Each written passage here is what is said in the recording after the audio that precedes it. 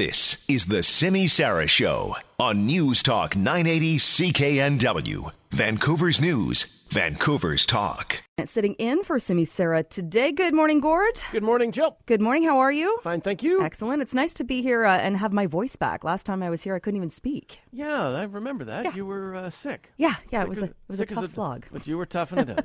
Taking one for the team. I did do that. Speaking of the team, senators' expenses, they don't have to pay back quite as much as we thought they might have had to. Yeah, if you remember the big stink about senators, the Duffy thing, and there was like $1 million that the Auditor General had raised questions about were they legitimate expenses or not. So at that time, they set up a process by which senators, if they didn't like what the Auditor General was saying, they could put their expenses, their claimed expenses, to an arbitrator. Well, the arbitrator was former Supreme Court Justice Ian Binney. 14 senators did so. And today, Binney came out with his ruling. Now, at issue was about $322,000 worth of expenses. And the former judge said, you know what, I think really about half of those were legit, and the senators should pay back about $177,000. So at least 10 of the 14 senators saw the amount of money that they have to pay back reduced. And senators have 30 days to pay all that money back to the taxpayer. He says nobody was really trying to scam the system. He used the phrase, he didn't think anybody was gaming the system. Rather, he thought that they legitimately believed these to be their entitlements. He's gone through and said, yeah, about half of them are, half of them aren't. The ones that aren't, pay them back.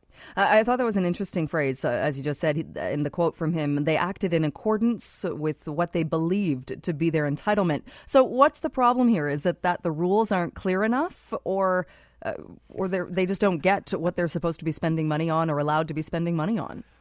Maybe a little of everything. Glass half full, yes, it's the rules aren't clear enough, Jill. Glass half empty, these jerks damn well knew that they shouldn't have done it. Their entitlements. Remember the cabinet minister, former cabinet minister, I think under the Conservatives, who had like a $14 glass of orange juice? Well, is it that attitude? So I think critics would say, yeah, entitlements is the key word here. That's the problem. And supporters would say, yeah, you know what? The rules weren't as clear as they should have been. Clearly in the Mike Duffy case, his whole defense in the criminal trial is that, the rules aren't clear enough. Yeah. So, as I say, supporters will say, yeah, that's the case, and the judge agreed with them, and detractors will say, yeah, the rules aren't clear enough, and, about $177,000 they claimed and shouldn't have. We will see what happens next, and if this does anything to help people who perhaps are a little skeptical of the Senate. That's an understatement. Just a little bit. Let's move on. Also happening right now, this seems to be happening more and more, talking about a bit of a witch hunt on social media in Trail after a picture of a man who was looking at his phone. Somebody deemed it to be suspicious. They sent it out there. And another reminder that you can really hurt someone's reputation if you make assumptions. Boy, oh boy, is this a cautionary tale. And it got to the point where Trail RCMP, the local RCMP detachment, staff sergeant there, spent much of a day trying to sort this thing out. So there's an older gentleman at a restaurant. Apparently he can't see that well, so he's got the phone up to his eyes quite close. Well, some young ladies nearby thought he was taking pictures of them like he's a creep or a perv. So they fire his picture, take his picture off and fire it out on Facebook. And of course it goes around in that community. Trail is not the largest community in British Columbia. So bam, it's gone real fast. Well, it turns out the guy wasn't taking dirty pictures, or he's not a perv. He can't see his phone, so he was looking to see the text. I got a couple of friends who do that, and when I go for a run, I'm doing the same thing. I can't read without my glasses on. So it turns out that the guy's daughter in Calgary, the guy's son were on the blower to the RCMP. RCMP initially didn't know who it was until the guy phoned them and said, hey, it's me. What's the big deal? And it was completely innocent. That's the point, completely innocent. And what the RCMP are saying is, hey, so their family is devastated. He's a father. He's got kids, adult children. They're devastated, and the young people. It's the message to the young people involved is that, hey, be aware that when you do something like that, because what they did was they put his picture up. Looks like a perv. Anybody know this guy? And boom. So it's a cautionary tale of be careful what you do with social media. because it can hurt people, and it appears very much like this gentleman and his family have been hurt. Well, and it's also, to me, it's just a stark reminder of how we've stopped talking to each other. Why couldn't they have just gone over to him and said, hey, guy, are you taking my photo? What are you doing? He would have said, no, I'm not a perv. I can't see my phone. That would have been the end of it. But we're so quick now. People just post whatever they want and think they're right. They know what's going on, and boom, something like this happens. Imagine just, I think you're right. And I don't think it would have been, I just can't read my phone. I'm sorry. Yeah. Really, I can't read my phone very well. I'm not taking your picture. And, of course, it begs the question that if he's looking, got the phone so close to his face because he can't read the print very well, he's probably not that adept at taking pictures. But, exactly. Human contact would have nipped that in the bud. It would have been a misunderstanding. Nobody really hurt. No feelings hurt. But boy, and it's you're right. Now you've got some upset people and on both sides, and it became a much bigger deal than it needed to be. Definitely. Gord, we will take a short break. We will continue taking a look at what's happening right now when we return. Your face is so stupid. I hate you, John Krasinski.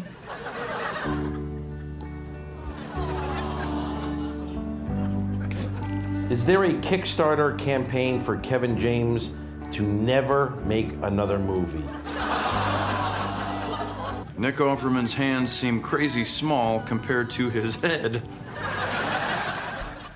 Mean tweets. Gord, you could read mean tweets. Have you ever had any of those? No. I have trouble getting the spelling right in my tweets. 140 characters, and I still find a way to screw it up. Twitter is 10 years old today. So it was started 10 years ago. And a couple of things. One is its influence has been huge in the past decade on some very big stories. For instance, the Arab Spring, the uprising in a number of Arab countries, a huge, huge influence. The flip side of that is that ISIS, Islamic State extremists, are accused of using Twitter, both to spread propaganda and as a communication tool for their folks who are doing all kinds of terrible things in the Middle East. The other story on Twitter is that while those in news, entertainment, and the news media follow it religiously, does the rest of the world? Maybe not so. 320 million people use Twitter every month. That's about, I think it's roughly 1/5 of Facebook. Right. So when it comes to impact among the masses, Facebook would probably be much bigger. And I guess that reflects the falling value of Twitter. When it went public in 2013, it was selling for, the shares went on sale. The value was $24 billion, and today the value is considered about $11 billion. So it's one of those things that, depending on your job and your life, you use a lot. But is it as profitable as some of the other high-tech things like Apple or Facebook? No, it isn't. Yeah, the profit not there. Interesting, though, it's been around for 10 years. And you're right, when we see those big news stories, good and bad, just amazing how people go and get their news from Twitter. They do, although it's interesting. I've got younger people in my house, and they're not particularly active on Twitter. They tend to be much more active on Facebook, Instagram, some of the other services. And as I said, it was interesting in looking at this, and I'm a bit of a Luddite, but it was like we are into Twitter in the news media. News makers, politicians are into Twitter. And, of course, we know movie stars. I think it's Katy Perry leads the pack with 80 million. And that was a huge deal a few years ago. Mm-hmm. Oh, the Kardashians have all these people who follow them. They must have so much influence on our lives. And I'm beginning to wonder if, wait a minute, So, yeah, it's kind of like email was going to change everything, and it did and it didn't. And I wonder, again, if Twitter is going to be one of these things that has changed everything. Yes. 140 characters, yes. But has it changed everything substantively in life? Maybe, maybe not. The Internet, of course, is huge. Twitter, I guess, would be a piece of the Internet, if you like. So things like the Arab Spring is huge. Bad guys using it like ISIS is huge. But I don't know. Are as many of our listeners right now listening to you and me, on Twitter 85 times a day? We are in the news media, but we're kind of a small group, and we sometimes don't have our priorities right. Small, strange group. Yes. All right, we'll move on to the next big story. In my next life, when I come back, I want to be someone in the WTA because they ride on the coattails of the men. They don't make any decision, then they're lucky. They're very, very lucky. If I was a lady player, I'd go down every night on my knees and thank God that a Roger Federer and a Rafa Nadal were born, because they've carried us. Can you believe this guy? That's Raymond Moore. He's the CEO of Indian Wells, the big tennis tournament that just wrapped up on the weekend. And the WTA is the Women's Tennis Association. He's talking about women's tennis. So he thinks female tennis stars, the pros, should be down on their knees every night thanking their lucky stars that the men are doing such a great job, and the money they make, because the men, of course, are far superior and make a lot more money, bigger television contracts, etc. They should be thankful. Then Djokovic, who won the tournament and is maybe one of the best tennis players ever, he then put his foot in it too. He was asked about it at the news conference, and he said, women should fight for what they think they deserve, and we men should fight for what we think we deserve, as long as it's there and data and stats available. So he's basically saying, look, the men's game, we prove that we draw more people and more TV ratings. But then he goes on to say he has tremendous respect for female athletes and is completely for women power. And if I can just quote here again, Jill, because it may make your head explode. Knowing what women have to do with their bodies, have to go through with their bodies, they're much different than men's bodies. They have to go through a lot of different things that we don't have to go through. The hormones and the different stuff. We don't need to go into the details. Ladies, you know what I'm talking about. Really, really great admiration and respect for them to be able to fight on such a high level. So every woman working today, anywhere in society, boy, it's, you should be thankful that the men have led the way, and we know that you have such a difficult time because of your bodies. It's insane. And Serena Williams kind of blew the whole thing out of the water. She was the finalist in the finals, was upset in the finals, and she points out that, wait a minute here, was it at Wimbledon? We sold out faster than the men. Yeah. Yeah, I'm shocked. I'm still amazed at some of the things he said, and we're going to open up the phones on this one and get some feedback a bit later on. What was clearly he wasn't thinking. Billie Jean King, who was such a pioneer in so many different ways, said, I'm completely disappointed. It is so wrong on so many levels, and I think the buzz line will be buzzing, and I think the open line and online, it just, like, if you take that logic, it just doesn't work anymore. No. Yeah, your body's different than mine, but you got to host a talk show.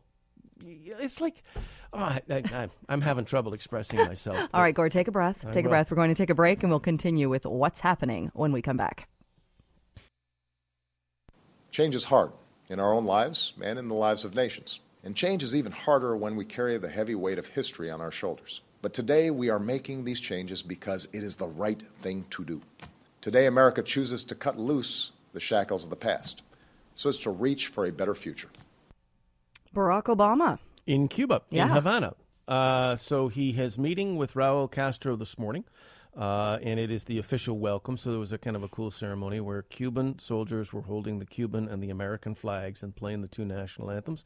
For an awful lot of people in the United States, especially places like Miami, New York City, it's just a very emotional day because many lifetimes have happened, and that this reapproachment between the two countries was not even thought possible. Interesting to see what comes out of this meeting, though. There's Starwood Hotels is going to redevelop 3 hotels. Cuba really wants the American tourism, and there's the trade embargo. Congress controls the trade embargo, not the president, though, and Congress is controlled by the Republicans, so that may end up being a political fight in the States. He goes to a baseball game tomorrow. The Cuban national team takes on the Tampa Bay Rays. So it's going to be interesting to see with this normalization of relations with nuts and bolts stuff for little people, regular folks. What is this visit going to mean?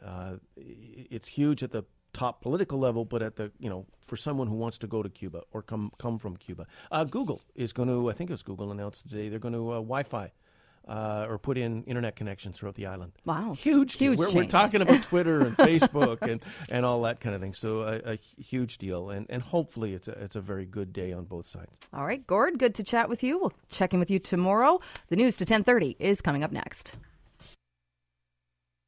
This is News Talk 980 CKNW. Vancouver's News, Vancouver's Talk.